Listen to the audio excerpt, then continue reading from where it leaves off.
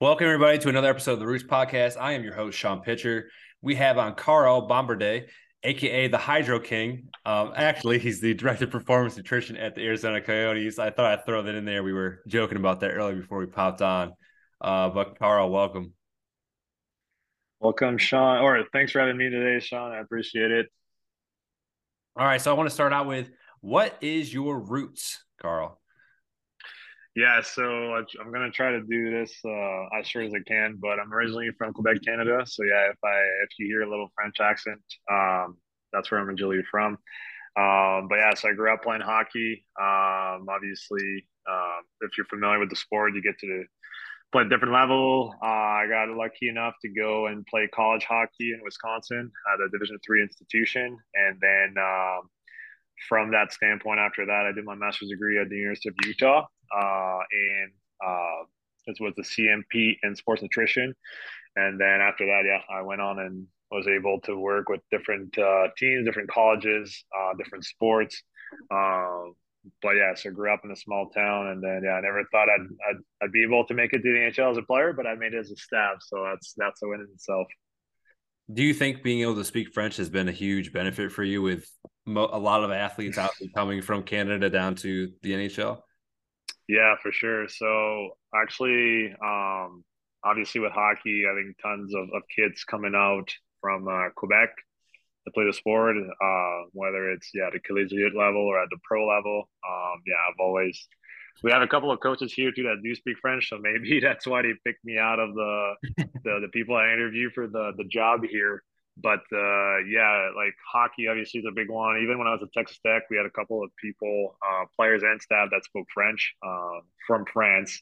But yeah, I think it's tremendous. It's a tremendous asset if you can speak another language, just to be able to connect with players and staff for sure.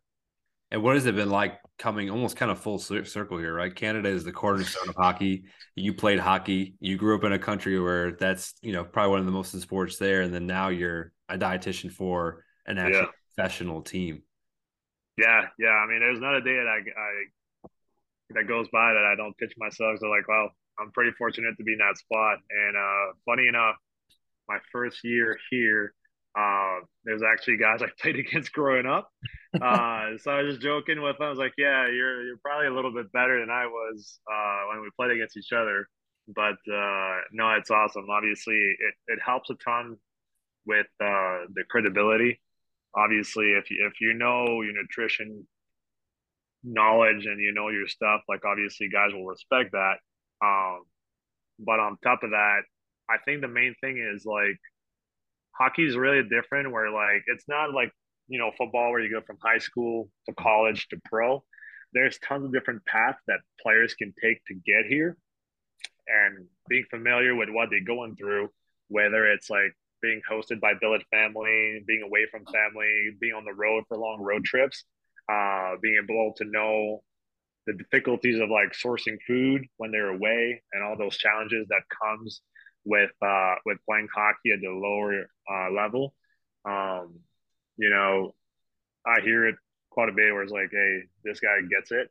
And it's cool too because I've been used to different capacities here where like sometimes I am on the ice with the guys for testing or whatnot. So them seeing that I think helps a ton. Yeah, I always talk about when you're in their environment or have the opportunity to be, whether it's practice, lifts, competition, locker room, you, there becomes a lot more trust in you because you're around. They know you're going to be there. You know they're going to be available, and you can answer obviously questions in those real life situations. Plus, having the background that you have and being where you're from, you have the relatability option there too. Someone that like me comes in, like let's say I have a football background, I'm coming into a hockey situation, like I don't know a lot about hockey, so probably take a lot more work on my end to try to build the credibility and relationship and trust with those guys because I can't essentially speak their language. I mean, I would ask a lot of questions to try to figure it out, but to be able to connect as quickly, I'm sure as you were able to do, I'm sure was a huge benefit once you got there. Yeah, for sure. Like the and just being around the guys and being in a locker room in the past with a sport that I played, yeah, like again, it's huge.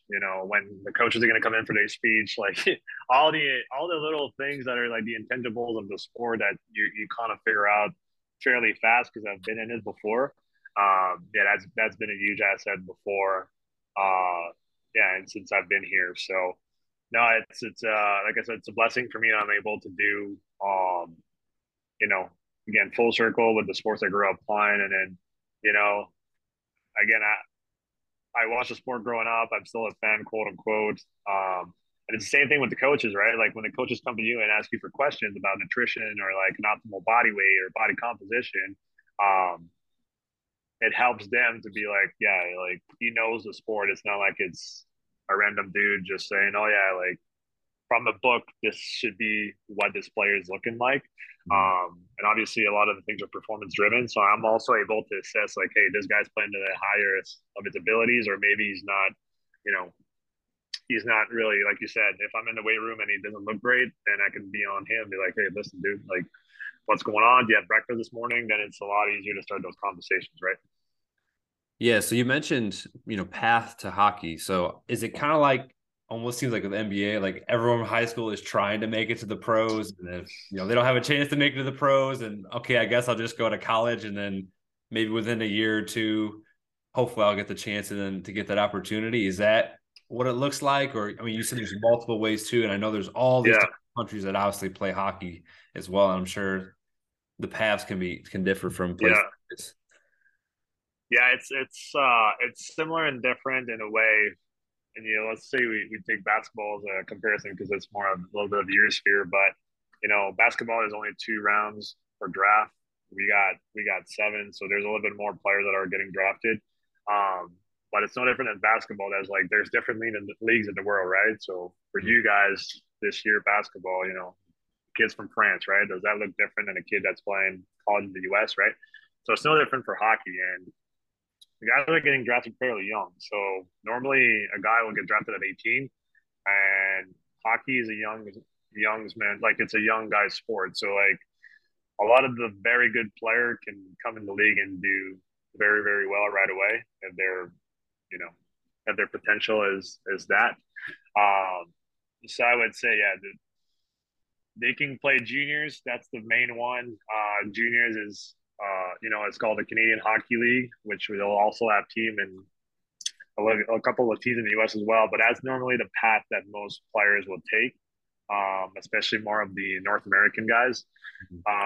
You also see more and more players go the NCAA route, so playing Division One hockey at the collegiate level, and then we got some guys that are from Europe that'll play pro leagues in Europe, whether it's Russia, Slovakia, Sweden, Czechoslovakia, like you name it, they'll have different leagues to play in.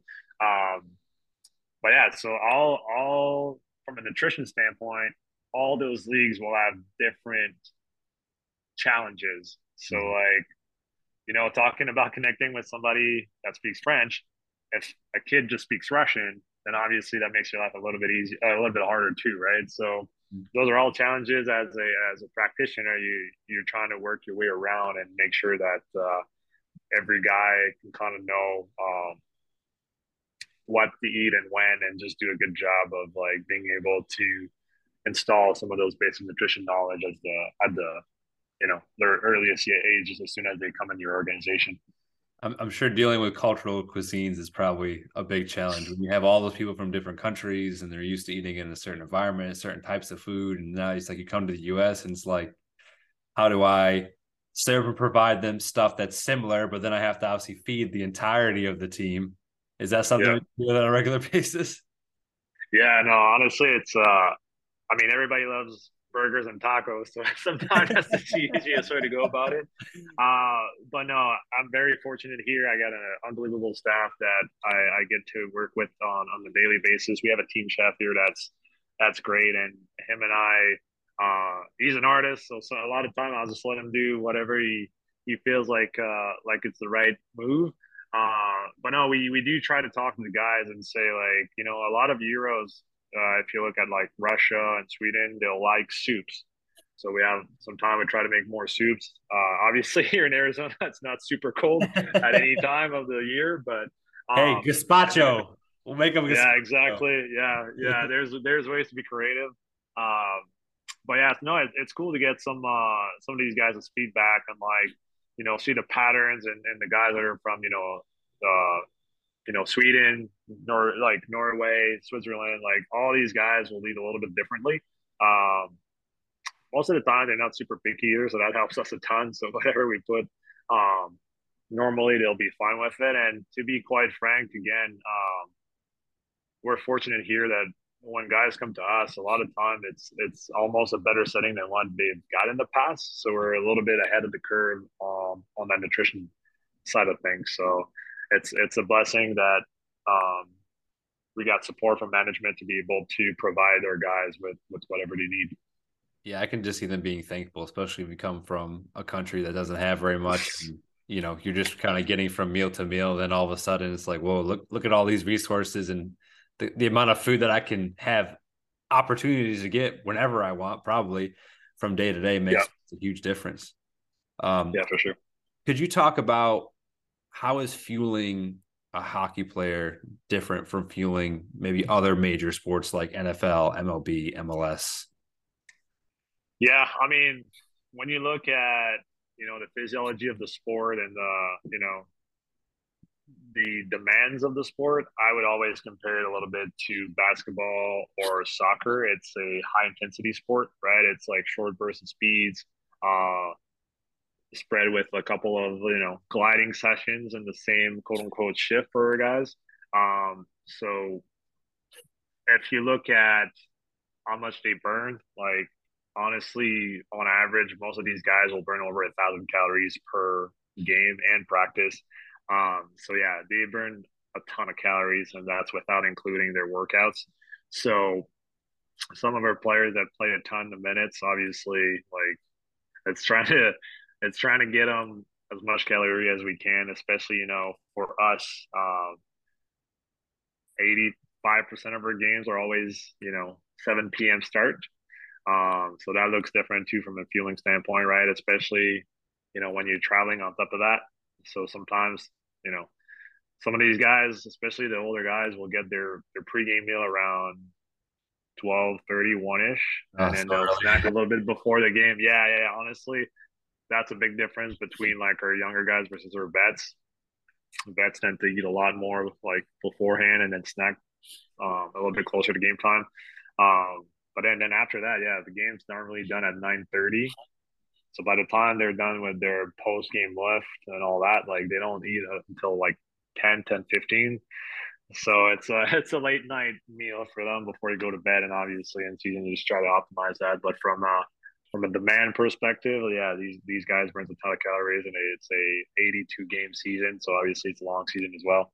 Um, but yeah, so I wouldn't say there's too much difference from a fueling strategy if you were compared to something like soccer or lacrosse. Those are kind of like the two sports I kind of have in mind when I compare it to other sports. But yeah, that's just a little bit of an overview of fueling a hockey player. Yeah, I would assume prior like football, like all that extra gear definitely plays a big factor probably into that. I mean, yeah, I think what people don't also understand, even though it's cold and you're on the ice, with all that extra, you're still sweating pretty profusely yeah. because I honestly, it's all you don't have a lot of yeah, surface area too. It looks like for heat to really yeah, extend your body because everything's covered. yeah. Goalies, I've heard with goalies that lose anywhere between 10 to 12 pounds of practice or a game. Like you said, heavy gear. It's not as bad as what it used to be in the day. Now the equipment is fairly light, but yeah, there's a there's a high need from that perspective. And you know what? I always say, sometimes working with sports in cold climates, it's almost worse because the athletes don't realize they actually need to, like, it's not hot outside, so they don't I feel realize like that they're sweating.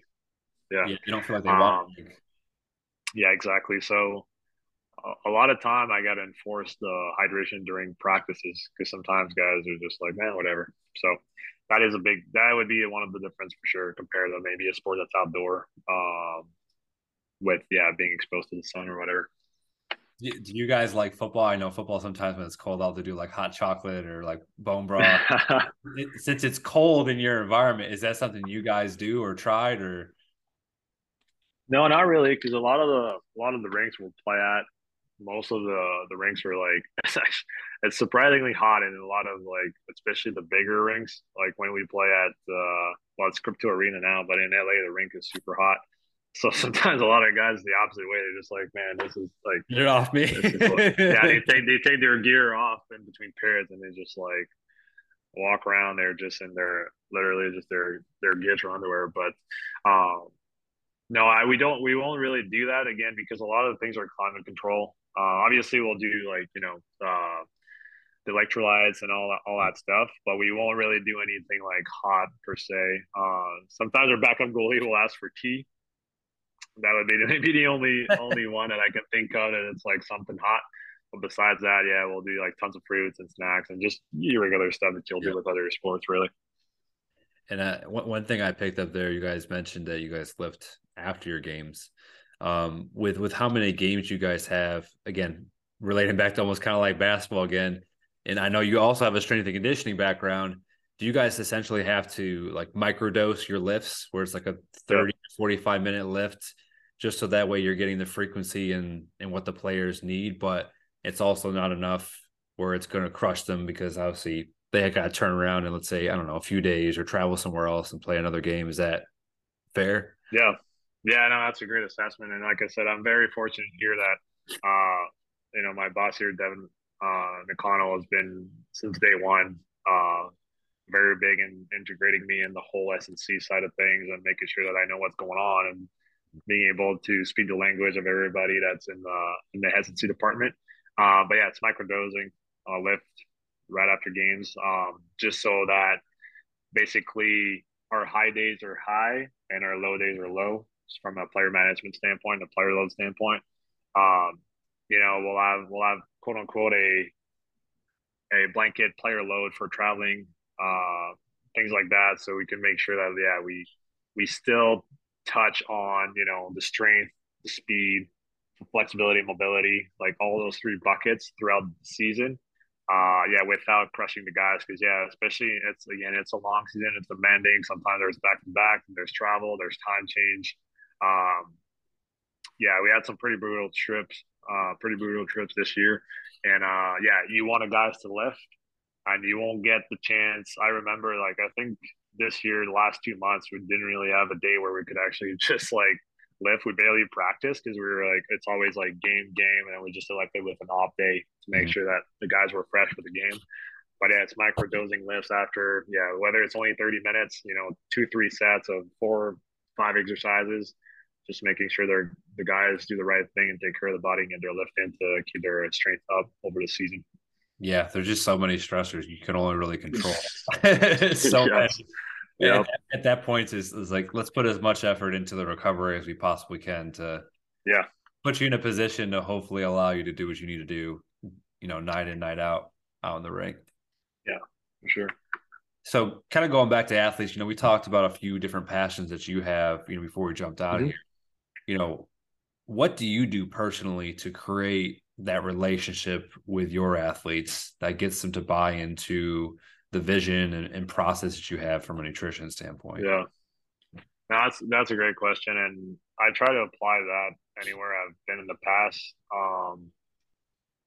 I always find that if you find what makes your athletes going, it, I try to really gear my first couple interaction with those players towards that.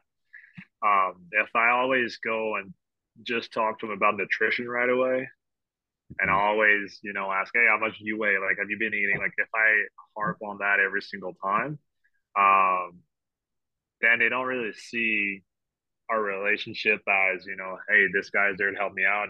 It's more like, oh yeah, he's just here to do his job, and he just needs my weight, right? He just needs my body fat. He just needs me to get on the DEXA scan, even if I hate it, right?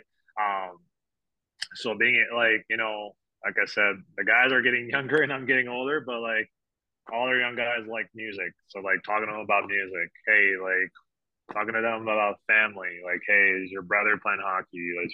Did your parents play hockey? They're like traveling. Okay, like where have you been this past year? Like just little conversations with that, I think goes a long way. And I try to implement that here with a lot of the guys. Like we have a lot of young kids coming in the last couple of weeks, and I bought a pickleball net, so I set up a pickleball court downstairs in our weight room, and like that's probably the best $100 I invested because like they're athletes and it just gets so competitive, Yep. and like it's awesome. Sometimes we'll have a couple of coaches like myself and our one of our like our assistant train coach jump in and play with the kids and just like get at like we get after it and like the kids like that, they enjoy that, and it makes a nutrition conversation a lot easier afterwards. Um, just because they know like, oh yeah, this dude's like he's part of my development. Like he's not just there to do his job, but like he really is looking out for me, right? Because like we're hoping that the guys we have in right now are going to be here for 5, 6, 7 years, right? So it's a process. Like today, I they're all rooming together. I literally gave them a blender to take home because like I don't know what was in their kitchen. They're like, oh yeah, like you gave us all those recipes, but we don't have a blender. I was like, oh yeah, okay, well here's a blender, take it home, then you guys can do all your shakes at home. Um, but yeah, if I didn't ask, like I would have known, right? So, um, yeah, those are just little examples of things I try. Like we toss the ball around. Like I brought a football for pregame at one time, and then like guys just start tossing the baseball and the football. Um, just little things like that. I think goes a long way to build that relationship, that trust with the players. Yeah, those conversations allow you to then integrate some of the education that Yes, you want to get in. And nowadays, these guys just don't want to be talked at as soon as they get through the door. I think there's some of the definitely. approaches that you've mentioned are definitely, some of the things I've done, some of the things that people have been on this podcast are definitely seeing and starting to do as well. And you're not going to be able to get very far if they just see you as, you know, the lunch lady, the food, Yes, whatever names yes, we get as dietitians across the years. Then that's all you're going to be titled as. And a lot of times, yeah, if it's an important person on the team, and that's what they've voiced to the rest of the players on the team, yeah, as you're that person, then it may make it that much harder for you to do your job or build relationships with yeah, everyone because not everyone's a leader. And sometimes when you have a lot of followers, it can make it challenging because they're just going to follow the one or two guys as lead and the majority of yeah. the team doing. No, I agree. Yeah, I like that competitive approach. I do like a rock paper scissors competition. So everyone's Yeah, always that's awesome. they're not thinking about it. They're just come up to you and like fist bumping you, or like they're Yeah, they're gonna dap you, but like oh dap that's paper. I'm gonna scissor you, or if yeah, it's fist bump, I'm gonna paper your hand. yeah, So that little stuff like that becomes a competition. I'll do that with yeah. my coaches as well. I have one coach.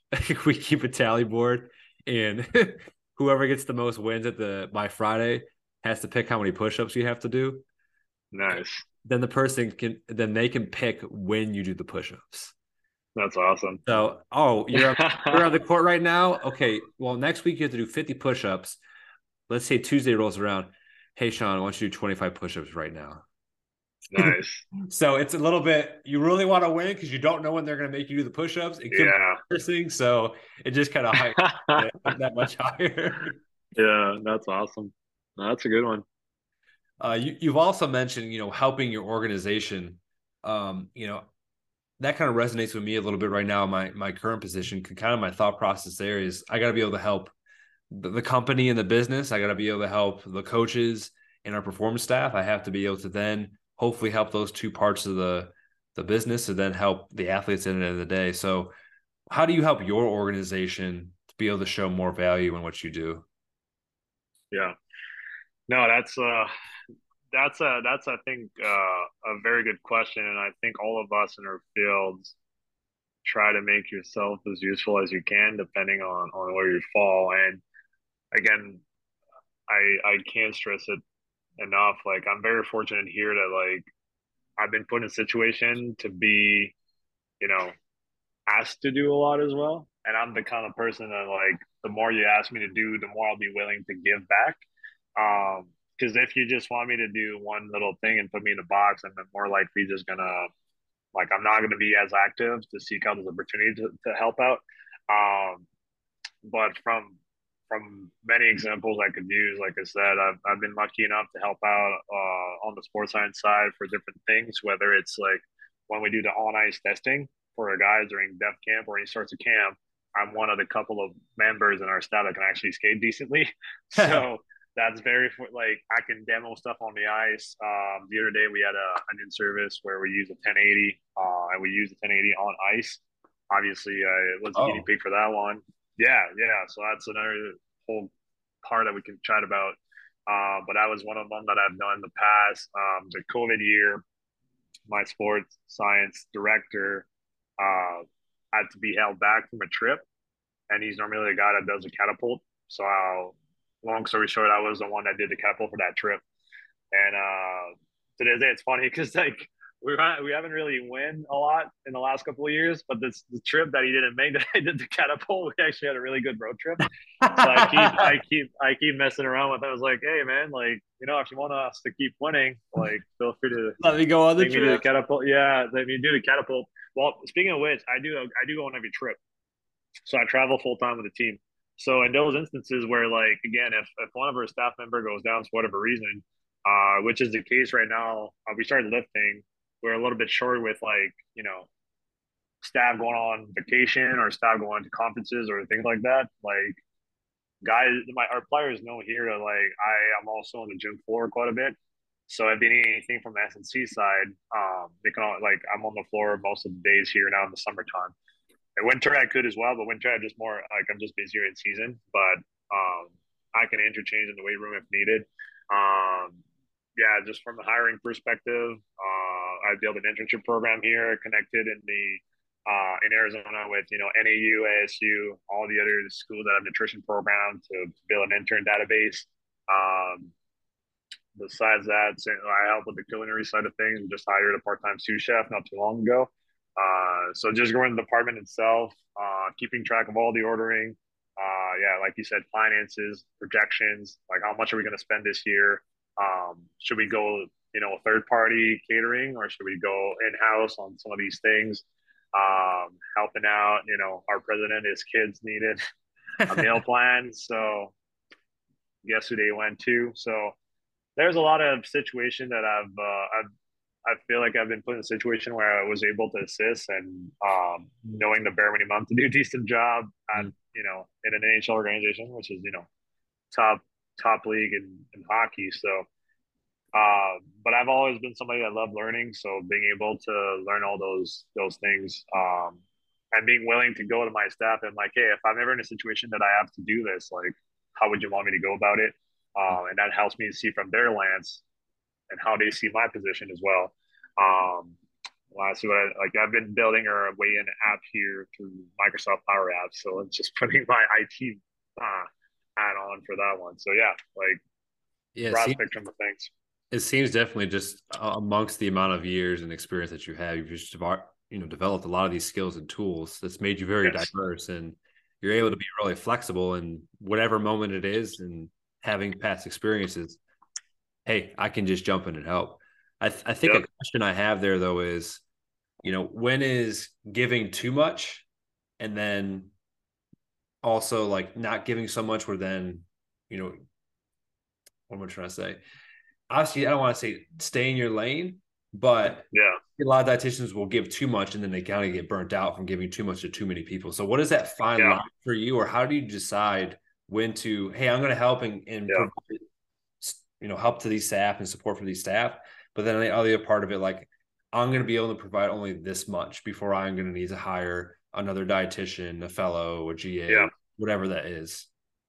Yeah. And that's a great question because I used to be somebody that's like, nope, no, like I need to do this myself. I need to get this, like, I need to do all that and I'll figure it out. I'll figure the rest later. But what I've found is like, you know, I'm really lucky that again, I was able to get a couple of interns uh, last fall. And then I got some right now, and some are going to continue in the spring as well, and so on and so on. So I try to give them whoever comes in as an intern. I try to give them a really good experience, so that way they stay with us and they find a way to learn. Because what I'm trying to do now is anything that I feel that they're comfortable enough and they're knowledgeable enough to do, I kind of give that to them. I'm trying to put, even though I'm trying to work on the systems on a daily basis, I'm still trying to oversee and build that whole umbrella of performance nutrition as well, right? Mhm. So, more and more, like if I receive orders, I used to do it all by myself. Like, nope, you guys got this. Like, I'm a lot better at Delegating. being able to delegating. Yeah, being able to delegate to people, and that allows me to be like, okay, this is the level of service we're at right now. This is the bare minimum we'll have to do moving forward. But if I keep the same staff on hand, like we should be able to manage moving forward, right? It's no different. And sometimes my chef is slammed. Like a couple times, I've helped them out in the kitchen, right? It's just like, all right, like tell me what to do. Like I'm here to assist. Um, so it's just trying to find those areas where like, okay, this is just really like, okay, this is a priority.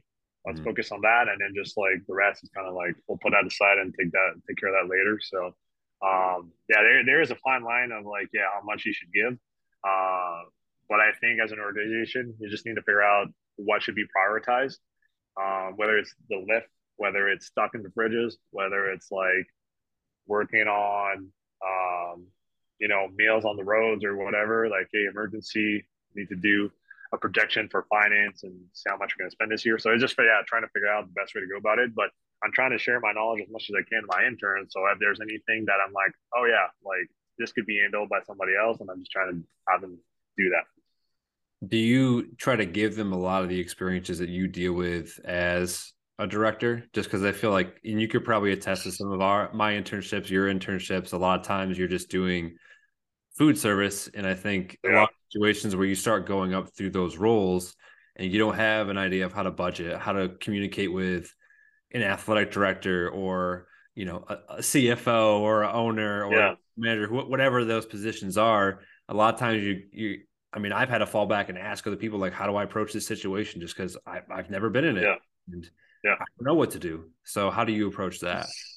Oh yeah, I'm very real with them, and I throw them in the fire every single day. Even today, you know, um, they were in the weight room. They were in the weight room with me today and yesterday. So I'm like, all right, this is how you do.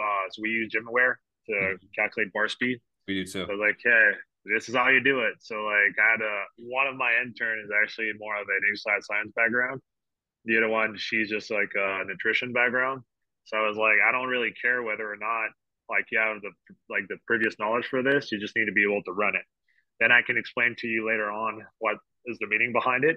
And you know what's funny is like today we went and talked about the different components of an exercise, whether it's an eccentric phase, concentric, isometric. So like it kind of all made sense to them today, and it's I want them to get exposed to that as much as they can because yeah, there's some situations in the past that I'm like, I wish I would have been through that in the times I was an intern, but I never really got exposed to it. So I'm trying as much as I can to like have them present in front of coaches and players, have them being in the weight room, have them receive orders, go in the grocery store and like do all their groceries and buy their own and like figuring out where to go whenever they bring it back. If something is short on a order, how did they go about it? So yeah, I try to do my best to like expose them to as much as you can because my goal is for them to leave here and being able to literally like go somewhere and just crush it. If they go somewhere and they suck, it's like that looks bad on me. So I'm just trying my Exactly. best to equip them as much as they can, so wherever they go, they feel comfortable doing just that, and being able to run. I always say you should be able to run the department even if I wasn't here. So if one day I don't make it in, you should know exactly how to go about the day. Yeah, they're a branch of you once they leave that building. Yeah, whether that's good or bad. Yeah, Yeah, I mean the last thing you want is you have a bunch of interns that go out and like they don't meet they're not up to snuff. So that kind of gives yeah. yourself the head a little bit more motivation to make sure they're fully prepared and you Oh know yeah, for sure. wherever they go, like you said, they're gonna crush it. Yeah. Uh, last question I have before we kind of wrap up here. I don't see a lot of RDs in the NHL space, so how do we work on getting more into hockey, or do you guys have an NHL RD group that's progressing and working on trying to get more dietitians into the space to help the players? Yeah, that's an excellent point. Actually, the it's something we've been working on. The NHL yearly conference is actually this weekend, and it's in Arizona this year. Um, But yeah, we're working with PowerPoint here, but um, it is very interesting. NHL is typically behind everything always. It's even very M old school. even MLB. Oh man, even MLB is a lot better, especially now with like sports psychology and Yeah. like mental performance. Like we're light years behind on this one over here. But honestly, I think it's a combination of a lot of different factors. But just to give you a little bit of background, I feel like in the NHL, a lot of the time, they'll have the strength coaches just handle the nutrition. Um, Normally, S&C will do more of the supplementation and the weigh-ins and all that stuff, body composition. Operations will do meals on the roads and all that. And I think it falls back on the NHLRDs that are already there to do a good job and like advocating for the profession, which is something we're going to do this weekend. Just saying like, hey, we're here, we're part of this, we're trying to grow the field, we're trying to grow the presence in the NHL. Here's what we can do for our organization. So yeah, and I think that's important as an RD to be able to advocate for what you do and to grow the profession. So that's one area that I think that needs to be done. But the second one is it's a little bit of what I'm doing right now with like because you know how it is in the sport world. Sometimes the hiring is very under the radar. It's very like who you know kind of thing. And I've been lucky where I do think that I was fit for this position. Like if I I checked a lot of boxes. I was also lucky in a way that like I did have connections where like, oh yeah, this dude played blah blah. Like, hey, yeah, I worked with him before. And my mentor, Lisa McDowell, or one of my mentor, she's been working for the Red Wings since 2010. So she's one of the oldest tenure RD, but she's a good example of somebody I've seen the growth literally over maybe like 3 to 4 years where now we have more full time RDs for teams. They're not splitting time between. We still have tons of RDs that are splitting time between NHL and NBA. We had a few of those. Some of them are part time. Some of them are unpaid. Like it's unbelievable the spectrum that you have from how the RDs are being used in the NHL. But yeah, so one side is the like advocacy, but the other side is like okay, having interns here that have hockey experience, like that's huge because hockey's not super popular at the collegiate level. It's not Mhm. one of those sports that you can like really easily get experience, and it's very much so a niche. So for me, that was another thing too that was important to me is like bringing those interns in, getting them exposed to the sport. Like today, we talked like the draft's about to happen, so we talked a ton about the draft, and I made them do some data inputting for me was just like, yeah, like the position of the player, their birth year, their height. We're gonna get their weight when they come here, but like just getting to know a little bit while everything works, that Mhm. goes a long way. And again, me being comfortable saying to if I know a team's gonna hire, I can be like, oh yeah, like this person's about to graduate, or like, hey, they might be like a year remote, but like once they're done, like they'd be a very good candidate, or like this person that hockey experience in the past, like be able to give the knowledge and give back to the it could be older artists too. Like anybody that's willing to put themselves in a situation where they want to know more about the sport, then yes, it's huge. Like don't close the doors. Like as RDs, we should be able to open them Mhm. and being willing to let people that are qualified in, so the field grows a little bit more. Fantastic. Well, Zoom is about to cut me off, and I would have 1,000 more questions.